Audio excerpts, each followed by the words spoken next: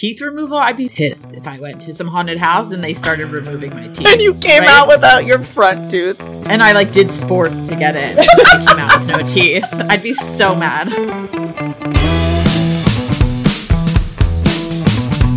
Welcome to Signal, the podcast that raises your frequency. I'm Maury Fontanez, intuition coach. And I'm Melissa Grushka.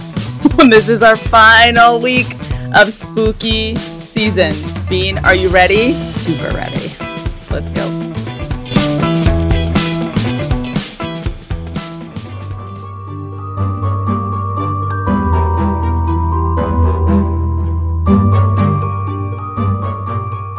Just a quick warning for our listeners before we get into this week's episode. This episode does mention graphic details of harm and has themes that might be frightening to some of you, so listen with caution. Bean! Reen. It's Halloween week! Happy Halloween! Happy Halloween! And we have the cutest little guest ever. The best guest ever is joining us. Let me tell you what's going on this week. So we've been building up to the final week of spooky season, and I don't even know what we're going to do with ourselves after this point, but we are deciding to end things with a bang and spend this episode telling the most scary haunting stories that we could find. And we thought, who better to come tell us a haunting story than our wonderful producer Anais, who loves spooky season as much as we do. So Anais is joining us this episode to regale us with a tale of a haunting. Anais, welcome to Signal. Welcome. Yay! I'm already terrified because I do not think my story is that scary. You're terrified. Oh no. Because it's spooky season. That's why you're terrified. Oh, right. I built it up too much. Kana, you know how this works. Oh, I call her Kana. So if I say that, that's what that is. You know how this works because you're always behind the scenes producing this podcast. Thank you for that.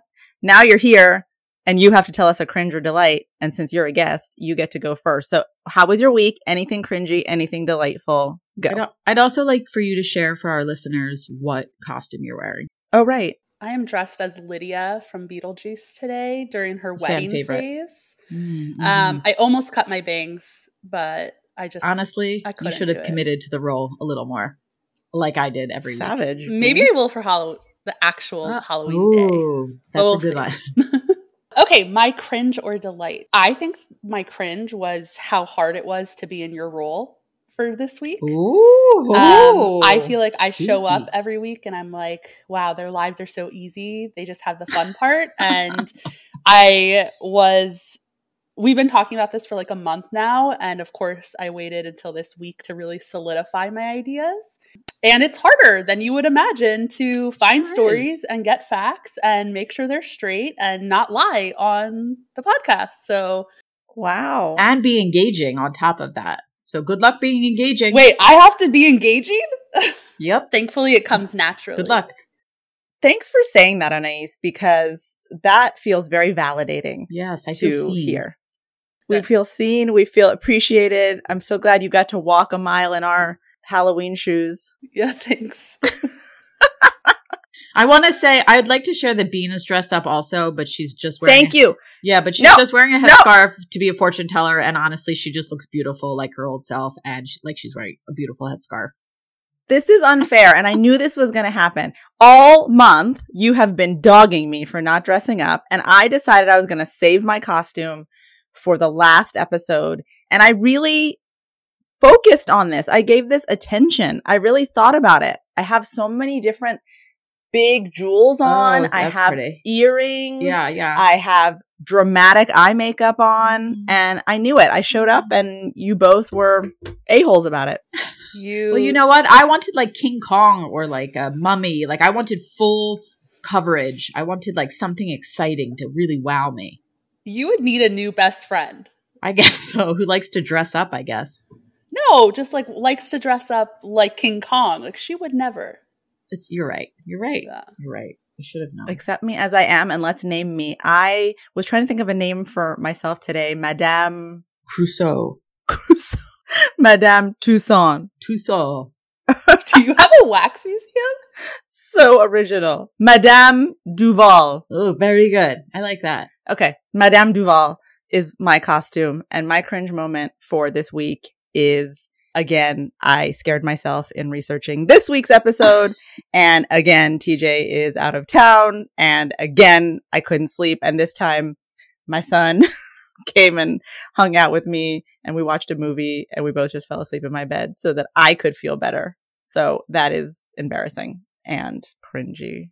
You guys are so quiet over there. I was intrigued. I'm staring at your headscarf. Also, I'll top this off with my delight. I found it is my middle one's birthday this week, and I just find joy, somewhat sadness in all of my kids' birthdays, but mostly joy, in the excitement that still exists in children leading up to their birthday, and they're giddy for days. And she woke up early to go see her presents and her decorations. In children, Maury and I still get Anais this. and I are still like that. I forgot. Anais and I are still like that. I lost that giddiness a long time ago, but there's almost like, it's just pure excitement. I feel like at our age, there's more expectation, Sure.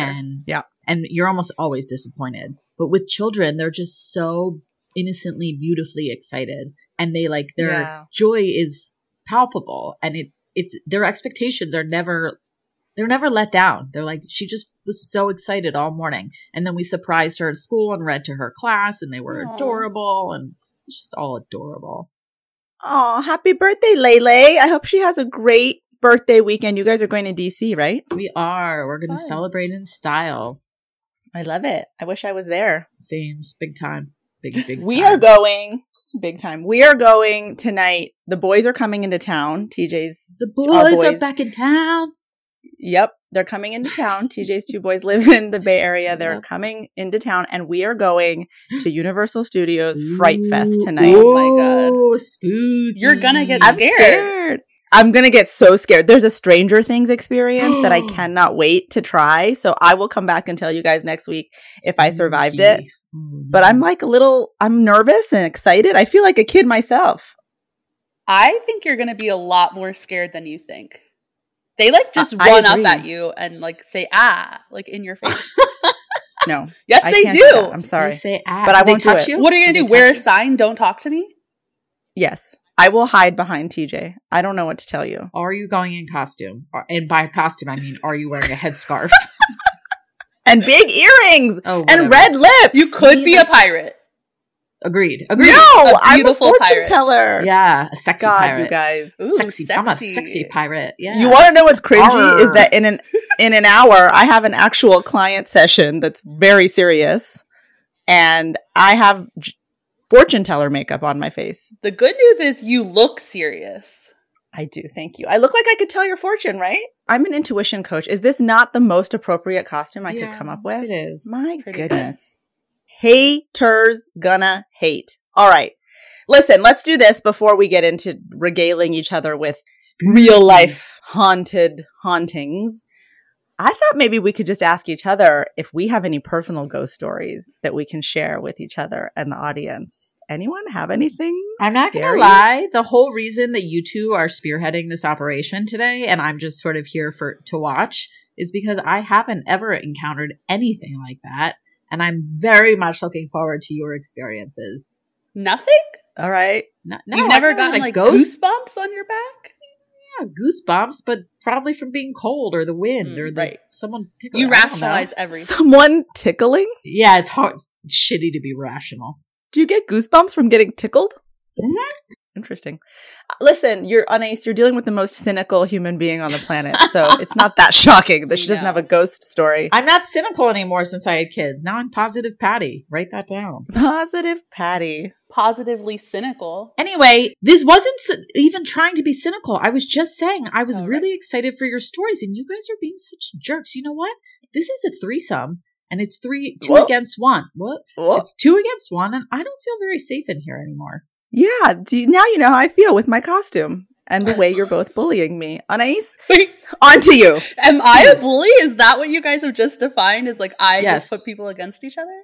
If I had to do a Venn diagram right now, you would be that little section in the center that bullied both of us. Hear me out. Am I the most likable here? So everyone just likes me and I'm on all the right sides. True, and we never bullied you.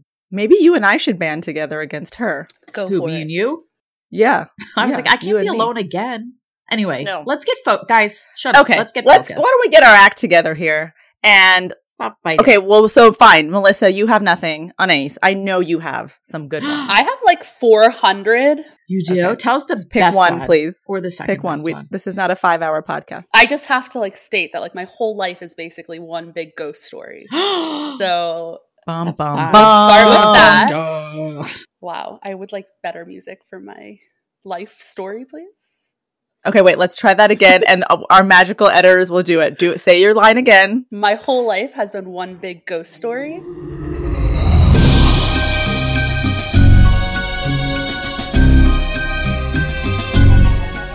Wow, that was good. Good Thanks. sound They effect. Good got job, it. editors. They always nail it. Nail it. They always nail it. But I was thinking about one in particular that is not too spooky, not too personal, and just right for this show. And Ooh. I probably like 7 or 8 years ago went on a road trip with my best friend, Dawn. Hi, Dawn. She listens every week. Hey, Dawn. Hi, Dawn. We love you, Biggest Dawn. fan. We love you, Dawn. And we went down to Asheville, North Carolina. We picked up our sister and our editor of the show down to Asheville and then had some spooky experiences there. Literally could not stay Ooh. in the Airbnb that we were in. None of us slept.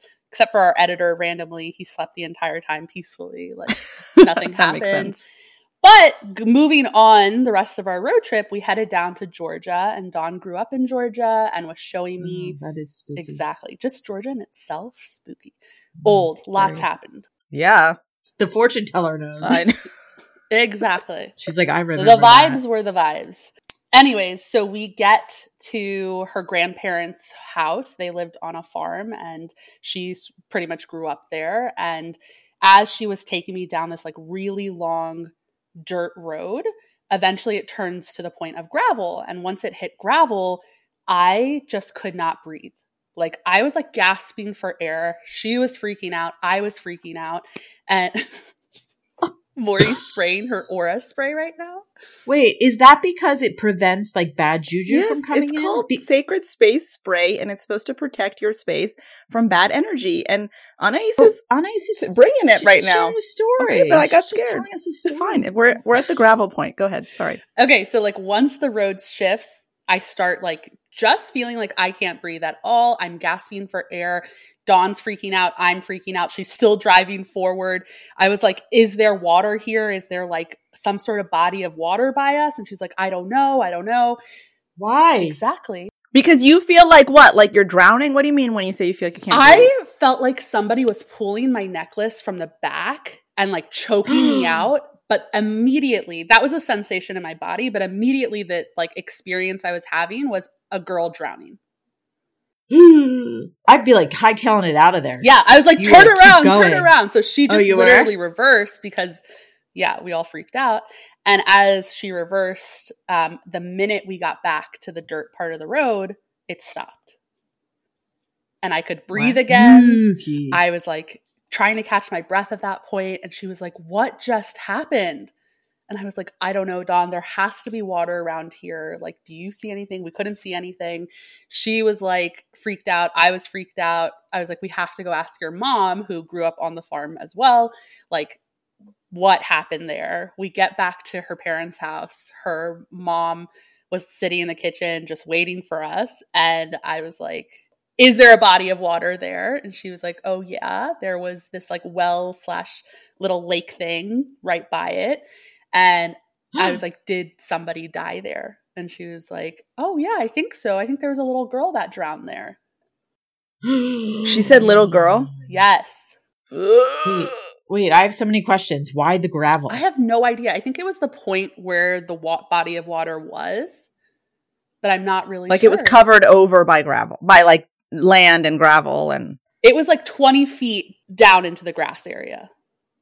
Can you explain for us harder to believers? cynics. Believers? That's what I said. Whatever. Yeah. But I'm not the most cynical person, and I'd like you to take that I back apologize. right now. You're a slightly cynical person. Yeah, slightly. good. But even not as much anymore. I try to be much more positive than I once was. Just ask the question Anyway. for all the cynics out there. Sorry. I'm sorry. Why do you think you felt that? Like, was she coming to you? Was it just a vibe in the air? Is it that you're more perceptive? All of the above. All of the above. I think like my whole life is a ghost story. So I am more apt to like picking up things in general, energy wise. Right. And I don't know, because I didn't stay there and was like, hey, what do you want to tell me? Like, what are we trying to talk about here? I was just like, let's get out of here, because I was terrified. Like, Dawn was terrified. We were both freaking out. Like, I don't know if she just wanted us to know she existed and was there, or she didn't like brown people. Like, I'm not sure. Well, listen, lots of mediums, which I put you in that category. I don't know if you like it or not. Mm-hmm. Will say that they get signals in different ways. And it sounds like to me, one of your signals is that you can feel like physical feelings related to the entity that's near you. Sometimes, not anymore. You and I have since learned lots of ways to protect ourselves. Boundaries in general. And yeah, not really a common day experience anymore. So wait, did that freak you out for a while afterwards? Like, how do you shake that off? Yikes. I think when I found out that there was a death on the property in the way that I felt better in a way. Like, it just validated the experience and I could let go of it. But yeah, I think because Dawn's also she's not a cynic per se, but she is very logical. And for her to freak out and for me to freak out at the same time was a little much for me. And to literally feel like my necklace was like choking me out was a lot. But the validation really helped the whole experience. And then I went to sleep fine. Not so spooky. Okay, well, that's creepy. Yeah, what's yours? Okay, mine, this is my favorite ghost story, and I tell it a lot. So for friends who are listening, just fast forward 3 minutes. So we've had Rhea on the podcast. If you guys haven't listened to that episode, Rhea is a channel, a psychic, a medium. And she talked to us during that episode about how she picks up on different energies, some of those being spirits. And during the time that I lived in Maryland, this is about, I want to say 9 years ago, the kids and I, after my divorce, moved into this really cute blue cottage style house in the Kentlands, which is where we lived for a long time. And this blue cottage house sat behind the main kind of attraction of the Kentlands, which is called the Kentlands Mansion. And this mansion really was a manor house for the Kent family in the 1800s. And so our house sat behind right next to a barn that they had really cutely repurposed into the arts barn where people would go take art classes and stuff like that. But that was the original barn for the manor house in the 1800s, and our house was right next to it. And we had lived in that house, me and the 2 kids and our au pair, really happy, like good memories of the kids being really little and having a great time there. But my daughter, Raina, at this time was like 6 or 7 years old, could never, ever sleep in her room by herself. And this girl is fierce. I mean, she's really fearless. So every night she started to come over to the bed, come into my room and be like, Mommy, I can't sleep and I'm scared. And I'd have to walk her back and rub her back and wait. She'd make me wait, or the au pair, Michelle, would wait until Raina fell asleep and then leave the room. And this was happening night after night after night. And I happened to be doing a reading with Rhea one day and I mentioned this to her. And she's like, well, if you want, I can come look around and see what I sense in the house. So I'm like, great. So we fast forward to a weekend where the kids go to stay at my mom's house so that they're not home. And I'm home and Rhea comes over and I'm definitely like freaked out because I'm like, what is Rhea going to tell me she's sensing in the house? So Rhea walks around the house, goes upstairs. I sit in the living room, like with a blanket and a cup of tea and like just, trying to stay cozy and safe. She comes back downstairs and she's like, okay, very in her calm Rhea tone is like, so in Raina's room, there is the spirit of a little girl. And she used to live in the barn next door. Her family lived in the barn. They were the like groundskeepers of the manor. And she passed when she was really little. And she's really excited that there's a little girl here to play with her. And so she hides in Raina's toys. And Raina had this like wall of toys, like stuffed animals and stuff. She hides in there. And at nighttime, she comes and stands at the foot of her bed and wants to play. She doesn't mean any harm. I am so creeped out right now. Little girl ghosts are like the creepiest. The creepiest. I don't know why. Cute. Why? What do you mean? terrifying. So she's like, she wants to play with her, and Raina can sense, that's what's scaring her. So I went ahead, this is Rhea saying, I went ahead and I cleared her energy out by just really like sending her into the light, and she's out of the room. I've cleared it out. But I just want to warn you, when Raina comes back home, she's going to feel like something's missing from her room. And she's most likely going to blame her little brother for taking something from her room, but she's not going to be able to tell you what it is because there's actually now energy missing from her room. So I'm like, okay, so Rhea leaves. I'm home alone that night. I, as have told you by my cringy moments, can't sleep when I'm scared. So I FaceTime TJ, who at that time we were long distance, is in San Francisco. And he stays on FaceTime with me until I fall asleep because I'm so scared.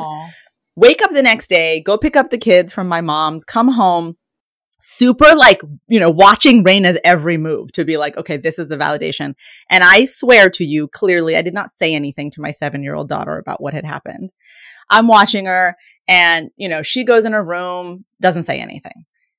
Couple date times in the afternoon, goes in her room, still doesn't say anything. I'm like, okay, that was all make believe. It's not real. Of course, we all have this inner cynic who wants to believe it's not real.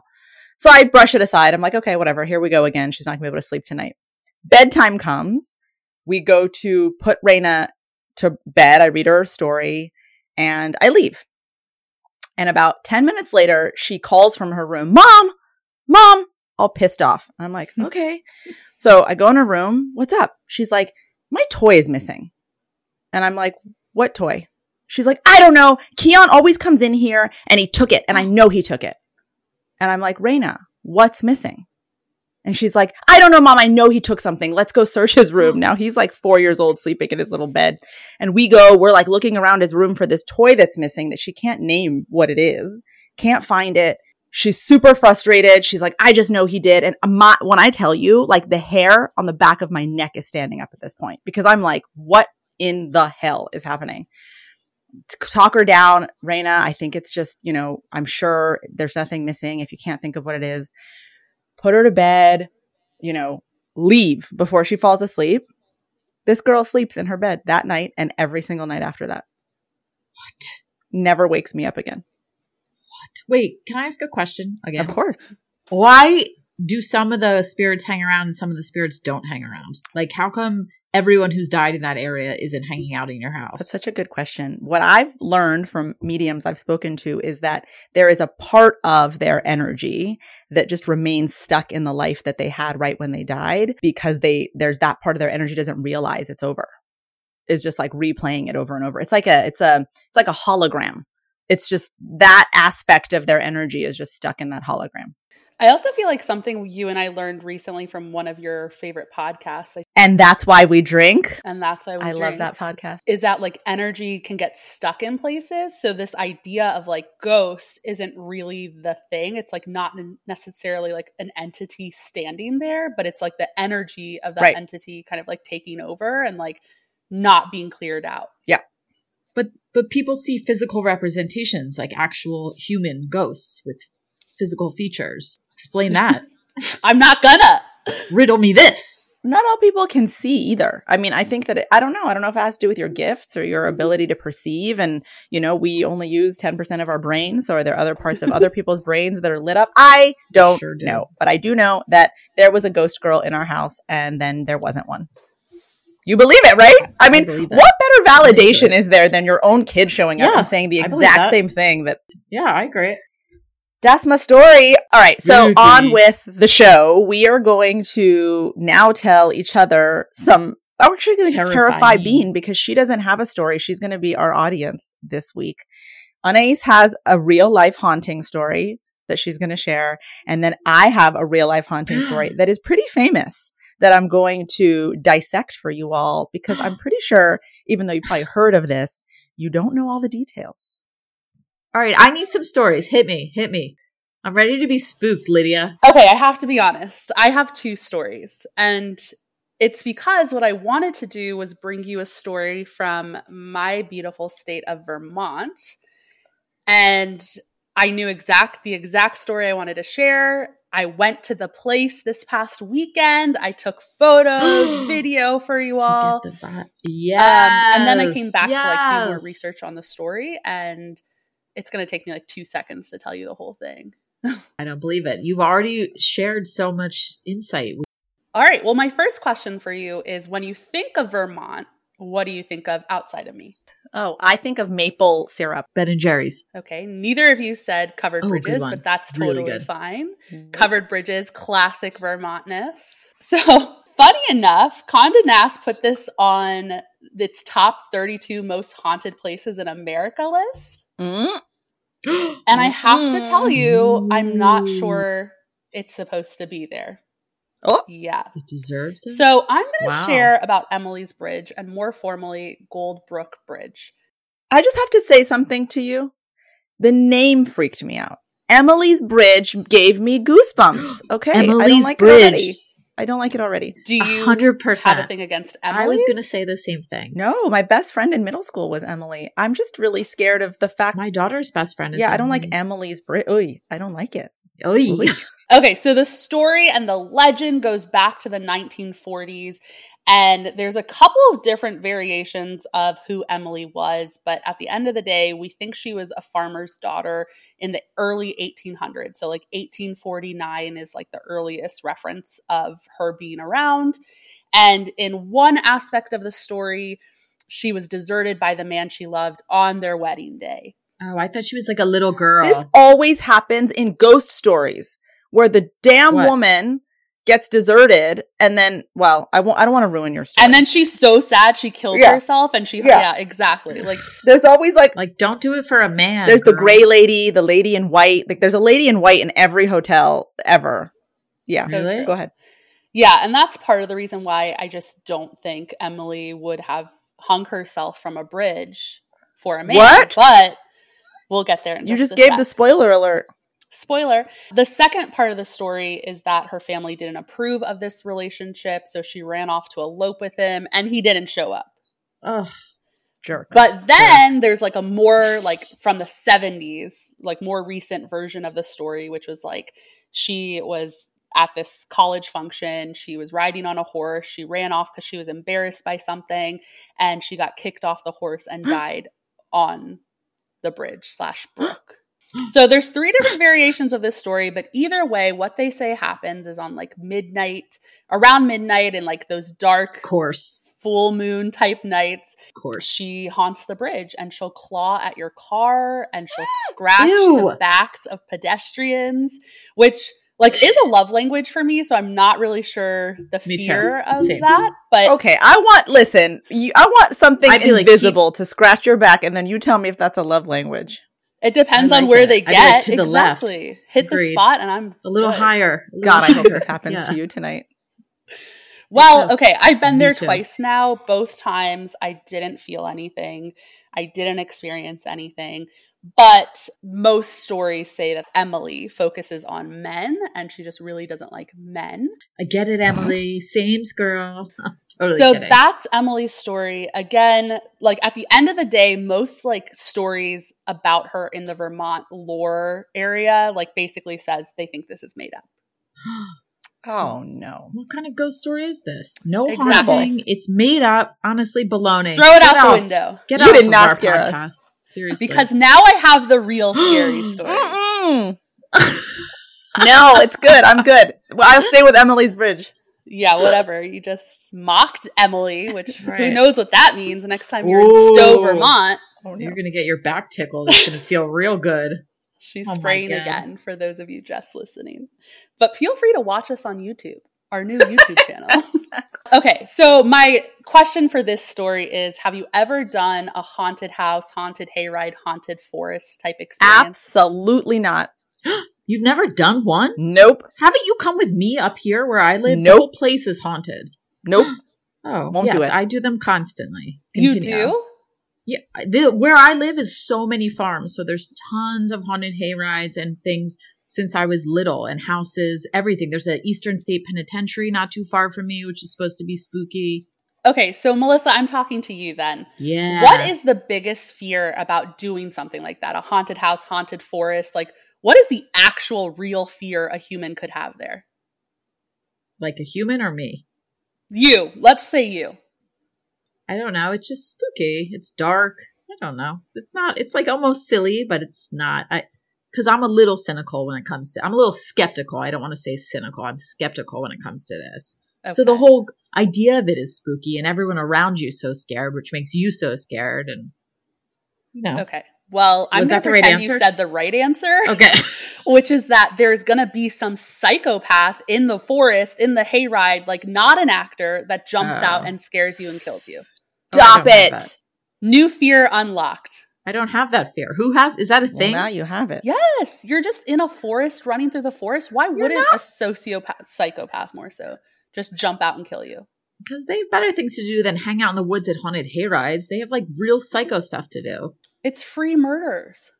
It's free murders no matter where you do it. Okay, let's not debate the psychopath's thinking here. Free murder is free murder. Well, that's my biggest fear in going through those is, yes, the whole thing is scary, so I will never do another one. But what if there's a psychopath sitting in the woods waiting to kill me and utilize that time? And that's why I want to introduce you to Russ McKamey. Oh, no, he did it? And the McKamey Manor. Oh no, Russ. It actually is worse than that. So, okay, it's not. There hasn't been real murder yet that I know of. But Russ started out with this haunted house that he had in his home. He had actors. It was this whole thing. You could tell this guy just loved all things spooky. Eventually, that wasn't enough for him. So he needed another level. It got scarier. He fired actors, hired really specific, like horror-oriented and like excited people, made this like big experience house. That wasn't enough for him. So then only the taste of blood. Exactly. Russ needed that. Yeah, I get it. Which is why he created the McKamey Manor, which is a 6 to 10 hour immersive horror experience. Where is this? So it started in San Diego. Oh no. It got kicked out of San Diego because people did not want it there. Good. And now it's in its home base is like Summertown, Tennessee, but there's a version in Nashville, in Huntsville, Alabama. Bean, we just missed it. I'm just really happy it's out of my state of California. Get out. Okay, so he did all this marketing around if you get through it, you get $20,000. Okay, no one's done it so far. And why? Because it's the scariest thing in the whole entire world. But also, it's like, it's living a horror movie designed completely to your own fears. What? How do they know what your fears are? So there's a process to get into this place. He has a supposed 20,000+ person wait list. And what you do is you go onto his website and you fill out the form, or you send him a message on one of his Instagram pages or social media pages, and you tell him you're in. The requirements to even get to that point and to get to the front door is that you pass his little process of interviewing beforehand. So he's going to reach out to you. He's going to FaceTime you or do some sort of screening. You have to be 21 or 18 with a parent note. You have to be able to get through this like boot camp sports physical thing and have a doctor's note. That's where you lost Bean is immediately out at that point. Oh, I kept going. I'm like, keep going, keep going. Oh, sports, I'm done. Yeah. It doesn't sound that hard, but I don't know. You have to have a background check. You have to have medical insurance. And you have to sign a 40-page waiver. What? What does the waiver say? The waiver basically says that you're signing your life away. It includes death, aneurysms, teeth removal, broken bones, injuries of all sorts. Teeth removal? I'd be fucking pissed if I went to some haunted house and they started removing my teeth. And you came out without your front tooth. And I did sports to get in. And I came out with no teeth. I'd be so mad. Okay, well, the good news is there's been all the reports on any teeth removal. Russ says himself that they have pulled their own teeth. So he tells you have to pull your teeth. We don't trust Russ. Yeah, no thank Liar. you, Dr. Russ. Well, that's what I'm going to ask you at the end of this story is your thoughts on Russ. So keep all this in mind. So last night I was finishing my story with Emily and then I put on the TV and there was this documentary on Hulu about them. And in this documentary, they're telling the story of these 3 folks who went through it and now are super traumatically traumatized, harmed from the whole thing. Yeah. Whoa, Physically harmed, spooky. mentally harmed, like emotionally harmed. It's all over the board. And these three people, it's like their names are Gabby, Brandon, and Melissa, I think. Oh, Melissa. Was it you? Yeah, Melissa. Wow. They all sort of state the reason they want to even go through this process, sign the 40-page waiver, is that they have like this itch inside them that needs to be scratched with adrenaline and like feeling like they can face the scariest thing. All three of them have experienced really traumatic things in their lives. One of them kind of grew up in an abusive home and went into foster care. Another one grew up in a really religious household and was queer or is queer and like had obviously a really traumatic experience with that.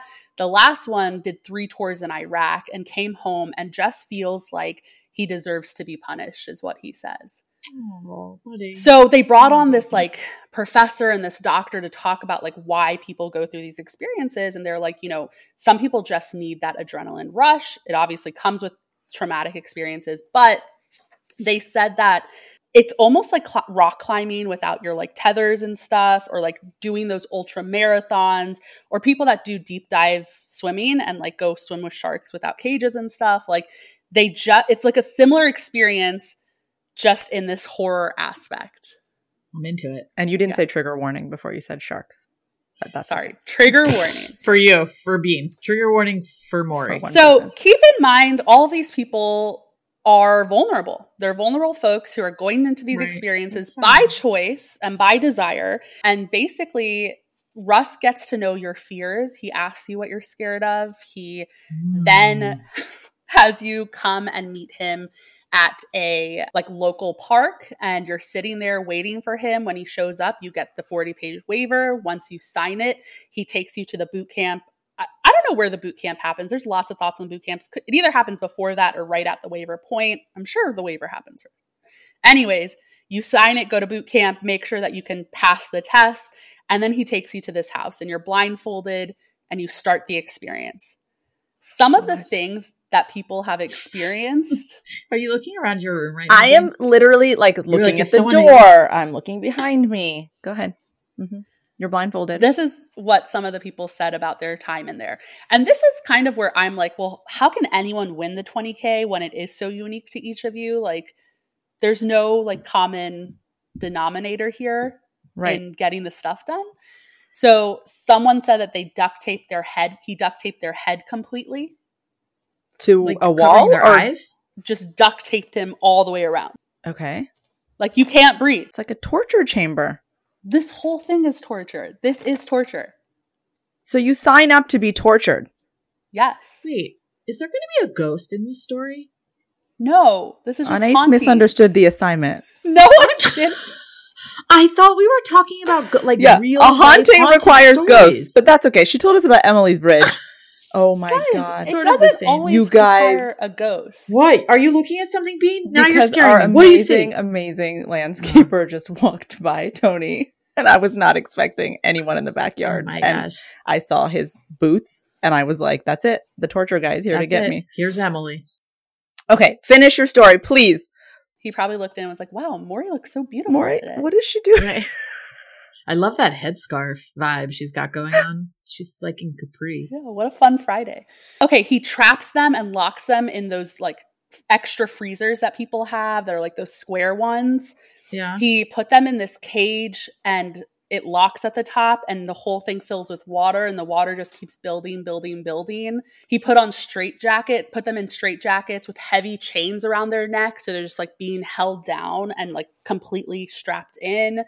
He waterboards them, buries them alive in mud, takes a drill and just like turns it on in their mouth. So like heaven forbid they move it. He makes them eat gross stuff, which is like the least of our concerns. But people leave with like cuts, bruises, sprains. And the most serious injury that someone left with was a heart attack. What? Well, that makes sense. I totally get that. I mean, that's scary as AF. Like, of course you're going to have a heart attack. Right? Well, what do they do when the cage is filling up with water? Like, that is one of my things, is drowning. It's one of my bugaboos. If it's filling up with water, it has to stop. He's not going to drown you. You don't know he's not going to drown you because this guy is a sociopath who wants to test the limits. So you're going to get to the point of drowning. Yeah, but he's not going to murder you. Hold on a minute. So people clearly call uncle on this at some point and they're like, get me the hell out, right? So is he crazy enough to keep it going, or once they say they're done, he'll let them out? Both. You have to say you're done in a very specific way. If you just say I quit, he says there's no quitters. And like, you're panicked and you're like, stop, stop, stop. He won't stop. There's no safe word. So how do you get out of there? Cacao? There's a great Portlandia episode where they do the skit where their safe word is cacao. It's Fred Armisen. He's like, cacao, cacao. It's so good. Yeah, no safe word. And basically, he decides when you're done. Like, he does like look for the signs of you being done, but his role, quote unquote, is to like push you to your limits, and you are probably going to give in before your actual limits. So he's going to tell you when you're done. And he records everything. So you can watch everyone's sessions on YouTube. What? Ooh. Did you watch one? I watched a bunch. I do not recommend watching them. They are not. Oh, I'm watching them. I just wouldn't. Like, it's so bad. He doesn't have all of them up there for sure, but like there's a good assortment and they're definitely edited so you don't see it all. And what you do see is pretty bad. But like, at the end of this whole process, he makes you do an exit interview, and all of these people look like their worst day has ever, like the worst day of their lives is that. It is the worst day of their lives. Yeah. And they all have like black eyes, cuts all over them, abrasions. Like they look completely knocked up. They knew what they were getting into though. And a lot of them say they want to come back. What? They want to come back? No. Because they already signed up knowing it, so they're obviously interested in the thrill of it all. I'm out. This was not a story of a haunting. This was a story of a psychopath. Yeah, what's scarier than that? It's not a ghost story. Hauntings are scarier. Okay, well, just to like ease things up, Russ doesn't take money for this whole experience. He only takes dog food and stuff. And on top of that, now works at Walmart. So what? I also kind of love, though, that he's supporting animal rescue. Are we kidding me right now? Russ is a hero? Absolutely not. I refuse for that to be the ending of this story. Are you saying that these haunted houses or whatever the hell, houses of torture have been shut down and now he works at Walmart? They haven't been shut down. He does that on his side. He doesn't make money there, so he has to work at Walmart. So this is legal because they signed the 40-page waiver. What he's doing to people is legal. This is legal, but a lawyer did say that there's a lot of gaps in there in terms of where you could sue for damages. Honestly, I think he has haunted your nightmares now, so his job here is done. And my job is done as well. Thank you. And your job. Bravo, and welcome to the podcast. Thank you so much. The hell? You know what's scary about this? I thought you were going to tell me a haunting story, and you told me a story of a psychopath instead, so I was not psychologically ready, which is what is so scary about this. And you know what? I don't appreciate it. You're never allowed back. All right. Well, here we go into my story. Now tell me if you guys know what this is when I say this. Okay. Of the Stanley Hotel. Yes. What is it? Is that the, what's it called one from that movie? The Shining. The Shining, yeah. The Stanley Hotel inspired the book by Stephen King, The Shining, that was then turned into the movie The Shining that starred Jack Nicholson, and really a lot of people say is what boosted his career. Anyway, this is not about that. This is about the actual hauntings that have taken place in the Stanley Hotel, which is in Estes Valley in Colorado. And it was home to the Ute and Arapaho tribes prior to the 1900s when settlers showed up to build whatever they wanted to build. In the early 1900s, the story begins of the Stanley Hotel with its founder, Freeland Oscar Stanley, who is ill with tuberculosis and has been told that the best and only hope for him is to find the clean air of the mountains and try and hope that that air rehabilitates him. So Stanley and his wife go to Estes Valley for the healing. And there's lots of accounts for what happened and how it all happened. But long story short, he basically miraculously heals from tuberculosis. and decides that this is a very healing place. And so what he's going to do is build a hotel that is magnificent enough that people want to leave the cosmopolitan East Coast for vacations and come to this mountain town for vacation. So he buys a hunting lodge in the early 1900s and he renovates it and he builds the Stanley Hotel alongside his wife, Flora. His vision was to make this super opulent and to make it really glamorous right in the heart of this rustic town in Colorado. The hotel opens in 1909 and guests come from all over the country and they marvel at the palatial structure. It's surrounded by wilderness, but it has all of the modern luxuries of electricity and plumbing and telephones and staff that wait on you.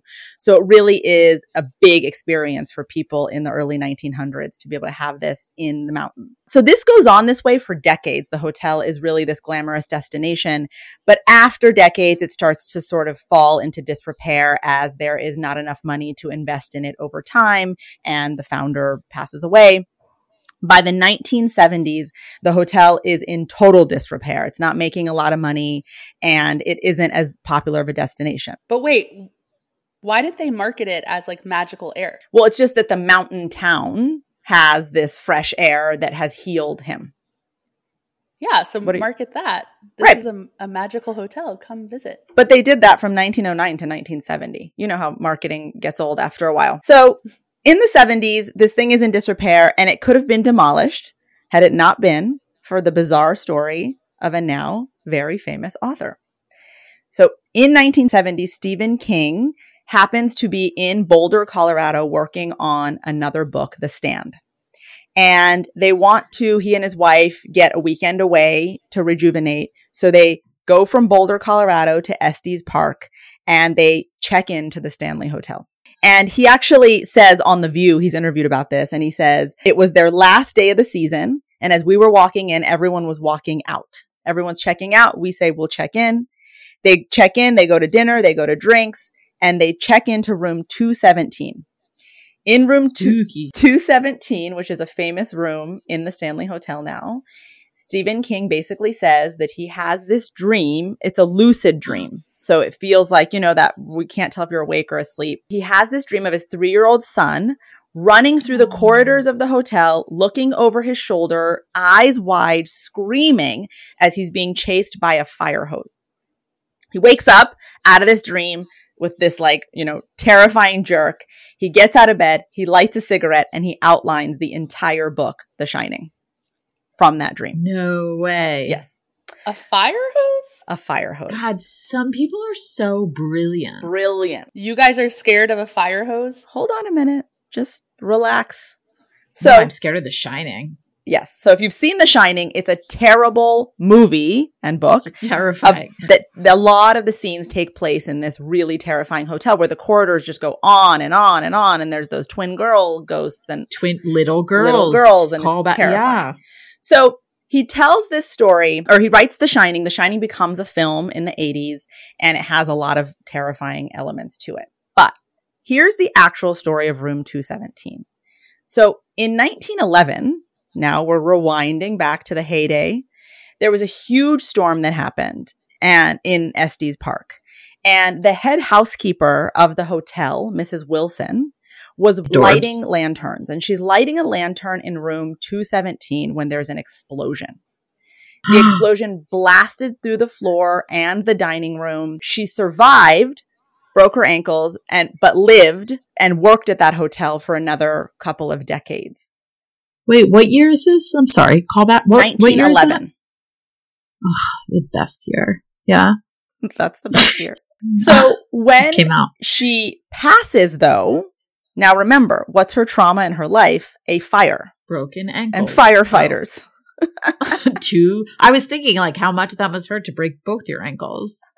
Ouch. A fire and firefighters. Got it. And what do firefighters have? A fire hose. Fire hoses. So she lives out her days. She continues to take care of the Stanley Hotel. She passes away.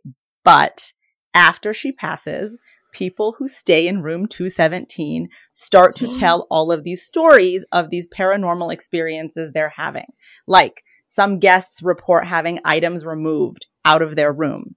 Their luggage, they'll go out for a day, they'll come back, their luggage is completely packed.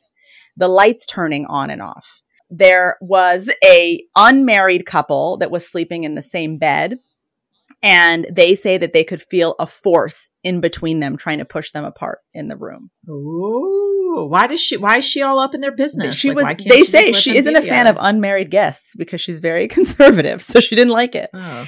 And they often say that they will wake up, these unmarried guests, and have their luggage packed and waiting by the door. And they have not packed their luggage. Kind of her, though. I would, honestly, I hate packing. I would be like, thanks. Thanks, Mrs. Wilson. So, love it. Actually, in room 217 is also where another famous person stayed. When Jim Carrey was filming Dumb and Dumber, he stayed at the Stanley Hotel in room 217. Of course he did. And intentionally? Intentionally. And according to him, he got so spooked from what was going on while he was trying to sleep that he ran from the room half naked in the middle of the night. And the film crew is there to also say that this genuinely happened. I want to go. Right? It's terrifying. Okay, so that's just one room. That's just room 217. The entire hotel is said to be haunted in different areas. Another area of the hotel that people often report seeing things in is called the vortex. This is the staircase. It's really stunning. And it's this, I'm actually going to send you guys a picture. I'm going to put it in the chat. Go ahead, take a look. So the vortex is this staircase, and that is where they say it's a tornado of spiritual energy. So they are calling it a paranormal portal for all ghosts that come in and out of the hotel. Now, the link I just sent you are images that people who have actually gone to the hotel have captured. What do you see in that first picture at the top of the staircase? Is it a nun? Looks like a guy with a gas mask. Does it look like a real life person? Yeah, like a nun. Yeah. So there was nobody on the staircase when that person took that picture, and that was in 2022. But when he looked at the image, there's an image of a person standing at the top of the staircase, which you're now looking at. If you scroll down, there's also pictures taken by other people. There's one of a picture taken of a window. Do you see that picture? Uh-huh. With a girl standing in front of it? But the person who took the picture said there was nothing before they took the picture. So there are a lot of different sightings of paranormal activity, and they believe the vortex is that staircase. Another haunted part of the hotel is the concert hall. This was built by F.O. Stanley, the original founder, and his wife, Flora. The stage has a trap door, which is used for theatrical entrances and exits. And so basically, the thing about the concert hall that's interesting is the concert hall had a keeper of the hall called Paul, who in the early 1900s kind of made sure that the concert hall was in good standing. But there used to be an 11 p.m. curfew in the early days around what was happening in the concert hall. People now claim that once it is 11 o'clock, if they're anywhere near the concert hall, they will hear a loud shout, "Get out," after 11 p.m. if they're in the concert hall. Now, if 217 wasn't bad enough, there is also another floor. The fourth floor is said to be the most haunted floor of the hotel, with hundreds of guests giving various testimonials of what's happened when they've stayed there. They say they hear children running and giggling and playing in the hallways, but when they're checking out, there's no one with children that will have stayed in the hotel that night, but they hear a lot of giggling and running in the fourth floor. The closet doors open and shut on their own. They also say that the reason that you're hearing children is that in the 1900s, when this was a hotel, it was just an attic, actually. And children of the female employees would stay there with the nannies while the female employees were working. So that's the reason why you hear so many children. Room 428 is the most haunted room in the hotel. People say they hear sounds of footsteps and furniture moving above them, except that there's no floor above the fourth floor. The fourth floor is the highest floor. Spooky. There is also various stories of couples staying in the room that say that they wake up in the middle of the night to see a cowboy standing over their bed. And multiple people have said that a cowboy appears over their bed or near their bed. And they have said that repeatedly. Other things that I'll just tell you quickly about the hotel. There were underground caves beneath the hotel. This was so that staff could move around, particularly cooks and pastry chefs that were able to move things from like refrigeration to the kitchen. And so you can actually take a tour of the caves, but the caves are also said to be areas where you can see a lot of apparitions, particularly one of a pastry chef who's running back and forth down these hallways or in these caves. People also see a gray cat stalking about with bright green glowing eyes, and that it leads to a pet cemetery. There's actually a pet cemetery on the grounds where they see apparitions of pets. Why do you think this hotel in particular keeps all of its spirits in there? Like, why do certain areas have more spirits and some areas have none? That's a good question. Well, some of the things that I read about are about this vortex, believing that this like sits in an energy vortex naturally where the spirit world can come in and out. And so the hotel itself sits on a ground that is a vortex. We talked about that, I think, last week when I was talking about like an energy vortex in Sedona. So that's one theory. There's also just theories of the various going-ons in this hotel have kept these spirits attached to the hotel, like the children running back and forth, the pastry chef.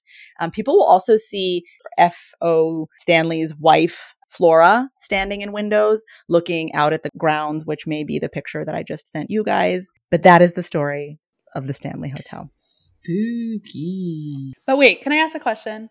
Because did Stephen King wake up, write this book, and not experience any of those things? Because a lot of those things happen. He didn't experience any of those things. His only experience is the dream of the fire hose. He did not know about 1911 Mrs. Wilson and the fire and the fire hose when he had the dream, though. So what are the chances people are just remembering the movie or like trying to experience it? Agreed. There's so many things. A lot of these stories are from before when the movie came out. Spook. Let's all go. Field trip. I'm good. No I'll stay hecking here way. with Emily. Well, guys. All right. I'm going to say I was only half spooked today. I'm not going to lie. I found last week's to be very spooky. Your story last week. Was half spooked this week. Yeah.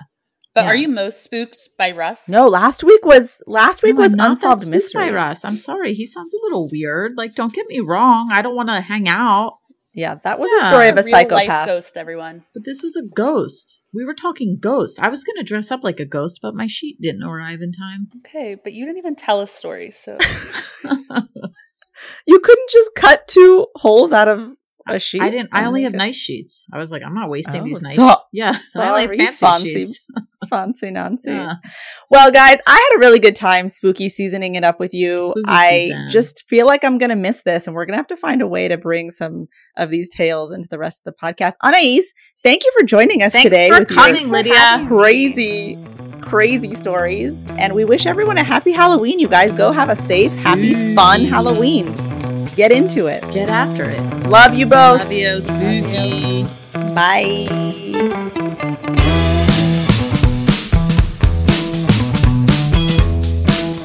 This has been another episode of Signal, the podcast that raises your frequency.